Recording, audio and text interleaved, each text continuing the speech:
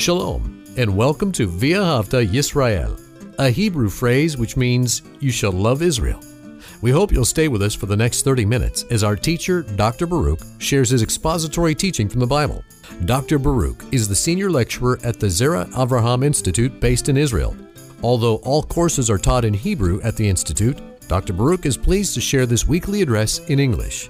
To find out more about our work in Israel, please visit us on the web at loveisrael.org. That's one word, loveisrael.org. Now, here's Baruch with today's lesson. Many times in our churches, we don't hear much about the wrath of God. People, they don't want to know about God's wrath. They don't want to believe that this New Testament God is the same God of the Old Testament, that He's a God of judgment. They don't know and understand the purposes. Why would God judge? And the reason is this: because He's a holy and righteous God. And when we look prophetically, and I'm speaking about Old Testament prophecy and also prophecy in the New Covenant, we see that the purpose of God's judgment is to bring about His order. What type of order? A kingdom order. So make no mistake, we see throughout the New Testament, when we look at Messiah's teaching, when we look at Paul's teaching, when we look at John's teaching, and all the apostles, they speak about a time coming at the end of this age, what we call the last days, where God will indeed pour out judgment, specifically His wrath.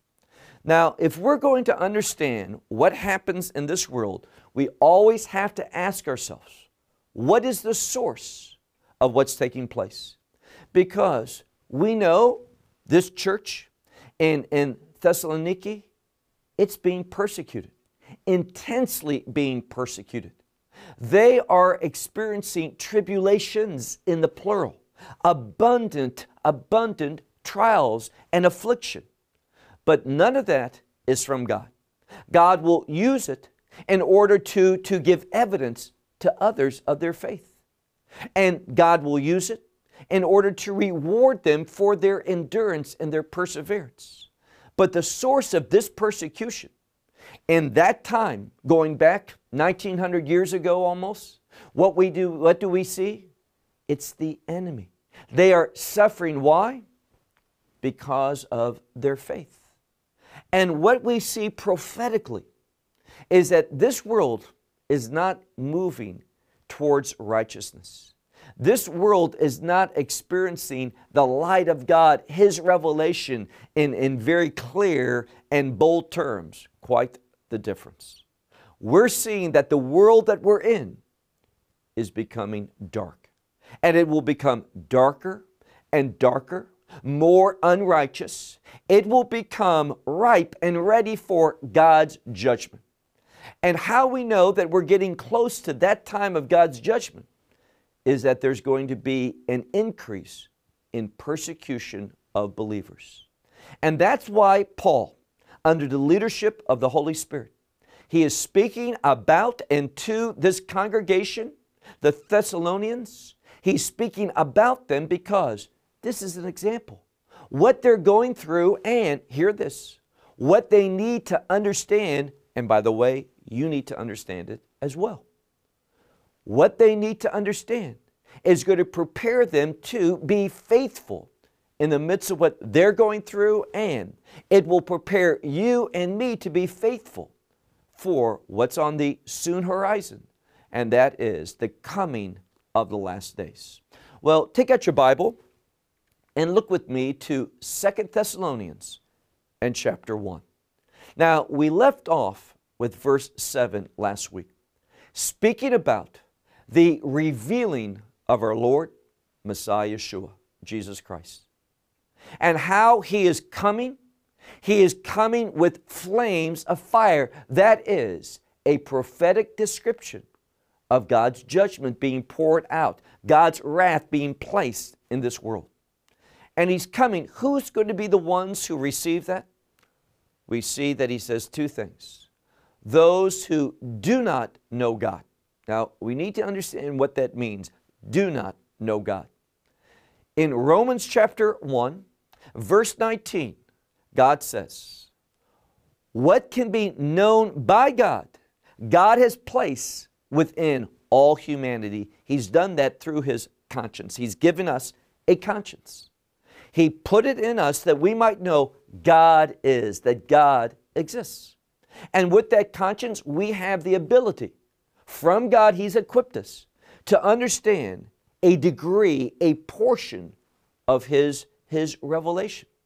People who reject Messiah, who are not regenerated, who are not born again, who are not saved, these individuals, many of them, can look at God's Word and say, I understand that lying's not good. I understand that stealing's not right. They can understand a portion, a degree of God's revelation. But what happens? Even though they know that God exists, that there's a God out there, Creator God, creation also reveals that fact. But God's put it in through the conscience that He's equipped every human being with, the knowledge that God exists. And therefore, when Paul says in verse 7 that God's wrath, this flames of fire, is going to be poured out upon those, first he says, who do not know Him. Now, there's not a conflict. It's not that they don't know Him. What it's saying is they do not acknowledge Him. They do not want to admit and have their lives reflect that they know there's a God. What does that speak to? One thing, rebelliousness. And the second thing he says that we saw at the end of our study last week is that they rejected that gospel message. What is the gospel? Very simply, it is good news about God's plan of redemption. It's good news about a kingdom access through the work, more specifically, the blood of Messiah. Blood relates to redemption. God offers this to the world. We know that He, in the last days, it says, for example, two places, in Matthew 24, verse 14, and also in Revelation 14 and verse 6, it says that this gospel of the kingdom is going to be proclaimed throughout all the world as a testimony to the nations. God wants to save the nations, one person at a time. But the problem is those who's going to receive God's judgment, His wrath, are those who has rejected the gospel. And that's what he says at the end of verse 7 and 8. And now let's look at our next verse 9. He says concerning these individuals, denying God, rejecting the gospel, he says, who will pay a price. Now, this word for price is literally the word that we understand as a fine. It's a payment that you must make as a penalty. So there is going to be, for those who deny God, reject the gospel, they are going to have to pay a penalty. And what is that fine? What is that payment that they're going to have to make? Notice it's a very expensive payment, because he says here, it is eternal destruction. Destruction without end. And that is going to be initially in what we call the concept of hell. And ultimately, it's going to be eternal in what the Bible says in the book of Revelation, that lake that burns with fire and brimstone. It never ends. That's why it says eternal destruction. And this is coming, and the language here is very specific. Many people say, well, I find it hard to believe in a God that would punish eternally. And some torment, and that's what the Scripture uses, the word torment. I have a hard time accepting a God like this. You can make the decision that you want. God has given to all humanity the power to choose. But know what you're choosing. If you reject God, if you rebel against His truth, if you do not accept the gospel, the penalty that you will have to pay is eternal destruction. Doesn't get worse than this. And where's this eternal destruction coming from? Literally it says, now we might translate it, from the presence of the Lord, but it literally means from the face of the Lord. That is, God is aware, God is looking, it is from Him. He is overseeing this eternal destruction. Why? Holiness. God's righteous character, His holiness, demands that He punishes sin. And sin brings about not just death, but eternal death. That's why we have that phrase, eternal destruction. So look again, verse 9. Who, these ones who reject the knowledge of God and the gospel, who will pay out a penalty, a fine. And that penalty is what?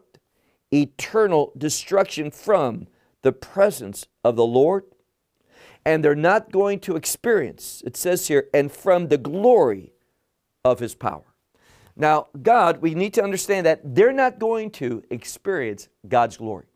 But God, and this is what the Scripture is saying, God pouring out His wrath manifests His glory. When God judges sin, it is a glorious thing because it speaks to His righteousness, who He is. Now, God will judge sin, but He's also going to eternally destroy sin. And that's good. Why? Because sin is the cause of all your sorrow. I want to say that again. All of our sorrow, sadness, tears, and not just the emotional, but also we see that all sickness, all crime, everything that's bad in this world, everything that we would acknowledge is not good, is a consequence of sin. And we should be thankful. We should get a heavenly mentality. Why do I say that? Well, if you look, for example, at the book of Revelation in chapter 8, when we see God's wrath being poured out, for example, in chapter 16, these bold judgments of great measures of God's wrath being displayed, what's going on in the heavens? The heavens are praising God, rejoicing concerning, and the term that's found there is God's righteous judgment. And those on the earth that's receiving it, what does the Scripture say? He says that they are unwilling to repent. They're unwilling to turn away from their sorcery, their sin, their thievery, their immorality. They don't want to change. God reveals Himself through His wrath. And they would rather suffer eternal wrath from God than to embrace His standards, to acknowledge that sin in their life. They don't want to confess that. They want to do their way. And we see that they won't leave their idolatry, which is a testimony that they want a religion that does what they determine, that they want to be in control. So it says that this judgment is from the very presence of God, and it's going to manifest. It's coming from the glory of His power. Verse 10.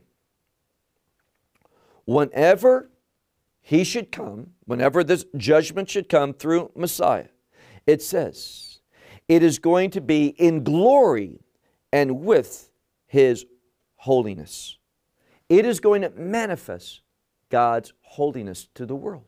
Now, understand, holiness, we hear that. And many times we don't have a proper understanding of what God's talking about. When He speaks of holiness, He's speaking of that which is according to His purposes. So God must judge sin in order that His purposes, His will is manifested. And it's through the expression of His will when things are reflecting His order, that kingdom order, that glory is going to be manifested. So it speaks about here that He's going to come in glory with holiness, His holiness, but we can understand it this way, His holy saints. That's what the word is. So God's bringing His holiness, and who's that? The saints. Why? We have been transformed by redemption, and through that redemption, we become holy ones. That's what the word saints means. So he's bringing holiness, who's that? You and me, into the world, into his kingdom reality as an outcome from God judging. And it says, those who are believing, they're going to be amazed. They're going to marvel at this glorious kingdom of God. So God's wrath establishes the glory of his kingdom. And those who believe in him, we're going to be amazed. We're going to be caused to marvel at what God's plan ultimately is. So we need to pause and ask ourselves a question, and that's this. Do I want to be part of that kingdom? Do I want to know God's glory? Do I want God to work in my life that I would become a saint? Now, we need to understand this in two ways. God, the moment that you believe, God imputes to you righteousness so that you are seen by him because of the righteousness of Messiah. Not because who I am, but because who I become in Messiah. This new covenant relationship. So I become declared a saint by God with that assurance, with that promise. But my call now is to grow and mature and behave in a way that manifests his holiness through my life, through what I do and what I do not do. So when he comes, and this is how we know that we're speaking about the second coming. You know, people say all the times, get ready for the second coming. False teaching. Why? If you're a believer, you don't have to be ready for the second coming. You need to be ready for the rapture. You need to be ready for these last days. But see, learn the order. What's going to happen is this. We need to get ready for persecution, for what we're going to experience in the last days. That testimony, that mighty testimony, manifesting God's light through a powerful testimony. That's what we're supposed to be doing. And when that time is right, no one knows the day or the hour. What's going to happen? The heavens are going to be opened up. There's going to be a shout of that shofar, that ram's horn. What does the shofar speak to? God's provision for victory. That's what we see in the book of Genesis in chapter 24, the first reference, that ram's horn, which is the shofar. It's blown for what reason? For the announcing that God provides what's necessary for victory. See, when God provided that ram caught in the thicket by his horns, it brought about the promise. What promise? Yitzchak, Isaac, didn't die. He experienced life for what God, because of what God provided. And then as God begins to explain this, he says in that same thing that God saw and he provided, and what's the outcome? That we are going to possess the gates of our enemies. So it's that possession of the gates of the enemies, which is an idiom for victory. So the shofar reminds us, God provides what's necessary for victory. And that's why that shofar is sounded, that ram's horn, at the time of the rapture. God's going to give us that new body, that glorified body, that body that's perfectly designed for the kingdom of God, so that we can always and do nothing else but serve God perfectly, worship him properly. So we receive that at the time of the rapture. We go, we're brought into the kingdom of heaven, where we're going to be with Messiah, and it's at the end of Daniel's 70th week that Messiah returns. And the scripture says, for example, we're in 2 Thessalonians, but in 1 Thessalonians, in chapter 3 and verse 13, it tells us that the saints, that's you and I, believers, the congregation of the redeemed, the church, is going to be coming with him. We're going to come with Messiah. So we don't have to get ready, because when you take part in the rapture, you're with him, and when he comes, we're going to come with him. We're always going to be with him. The time to get ready now is for the rapture, not for the second coming. We're going to be in the kingdom with him. We will just naturally come. So it says here, in speaking of this event, look at verse 10. Whenever he should come in glory, with the saints, with His saints, and they will be amazed. Who will be? Those who are believing. They'll be amazed by all. Because of what reason? Because our testimony unto you was believed. Paul says the benefit is that you believe this testimony. Wasn't Paul's testimony. It's what God revealed to him. That gospel message. That you believed that testimony, our testimony unto you concerning what? Concerning that day. And when we speak of in the Scripture that day, it's speaking about Judgment Day. And that Judgment Day for a believer. Let me say it another way. That Judgment Day for a saint is going to be a glorious day. We are going to see the righteousness of God that was promised to us being explained to us, being established, being revealed to us with the establishment of the kingdom of God. And that's what Paul is referring to here when he says, in that day. Look at verse 11.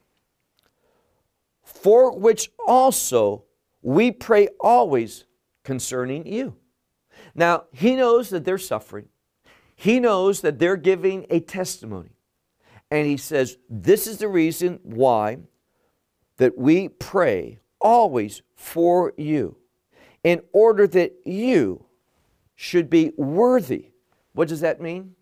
That we should have a proper and appropriate testimony.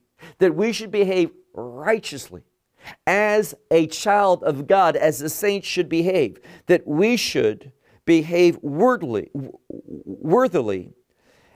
because of the calling of our God. God's given us a call, and we should take that call, apply it to our life, and carry out that call, the purposes of God, in a worthy manner. That's what Paul's saying. And he says, we're praying for you that that will be the reality of your life. Once again, for which also we pray always concerning you, in order that you shall be worthy of the call of our God, and, it says here, the fulfillment of every good thinking of goodness. Now, there's two different words in the Greek language here for good. And what he says here is that we want good. What's good? The fulfillment of God's will.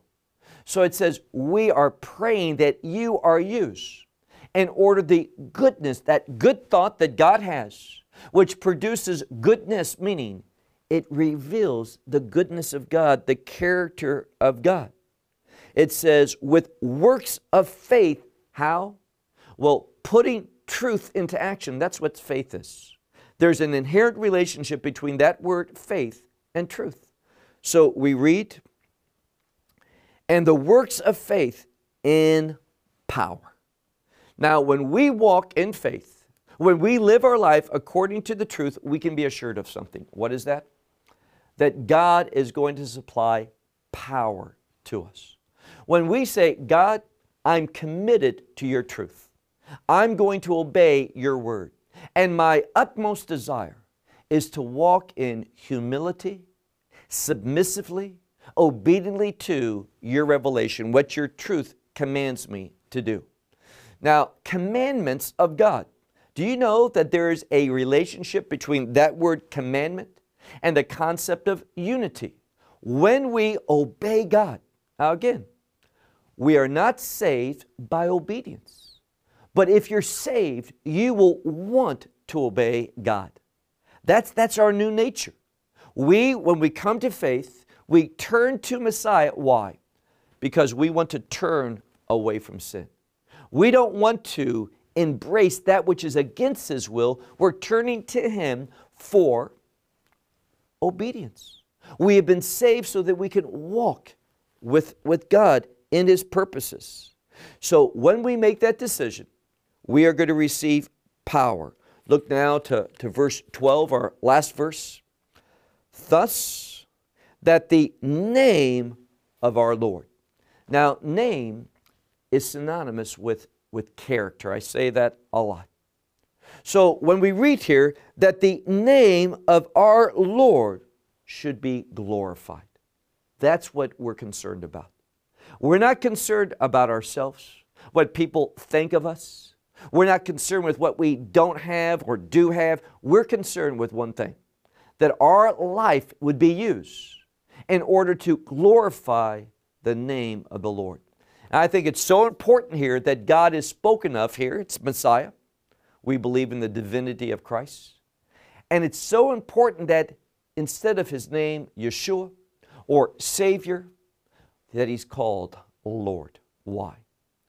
If we want to manifest God's glory, if we want to properly glorify the Savior, we have to acknowledge Him as Lord of our life. So thus, that the name of our Lord should be glorified. Who's our Lord? Messiah Yeshua. And He says, in you, that's what we're supposed to do, in our lives, and He says, you in Him. Now, what's it speaking about here? You in Him speaks about that intimacy, that experiencing of God's presence.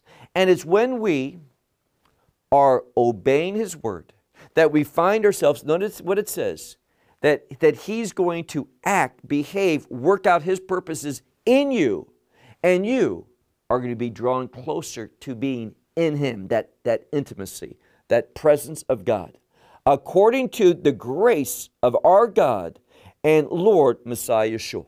Now, he ends this first chapter with this concept, grace. Why? Now, we know grace saves, but there's another aspect of the grace of God. God's grace saves us. Yes, it does. Saves us eternally, that we might have assurance. But God's grace has a second purpose, and that is that God's grace moves in our life. It works in order to bring us to fulfill the will of God. God's grace, when we receive it, we're going to have a different perspective. We're going to have that renewing of the Spirit within us. And that renewing of the Spirit is when we move closer and closer and closer to the will of God, obeying the purposes of God, and doing that which brings Him glory. So God's grace, it moves in our life so that we can manifest the glory of God and have what's so precious to Him and what should be our utmost desire, and that is to have, and hear this, a God-pleasing testimony. So let me close with that sentence.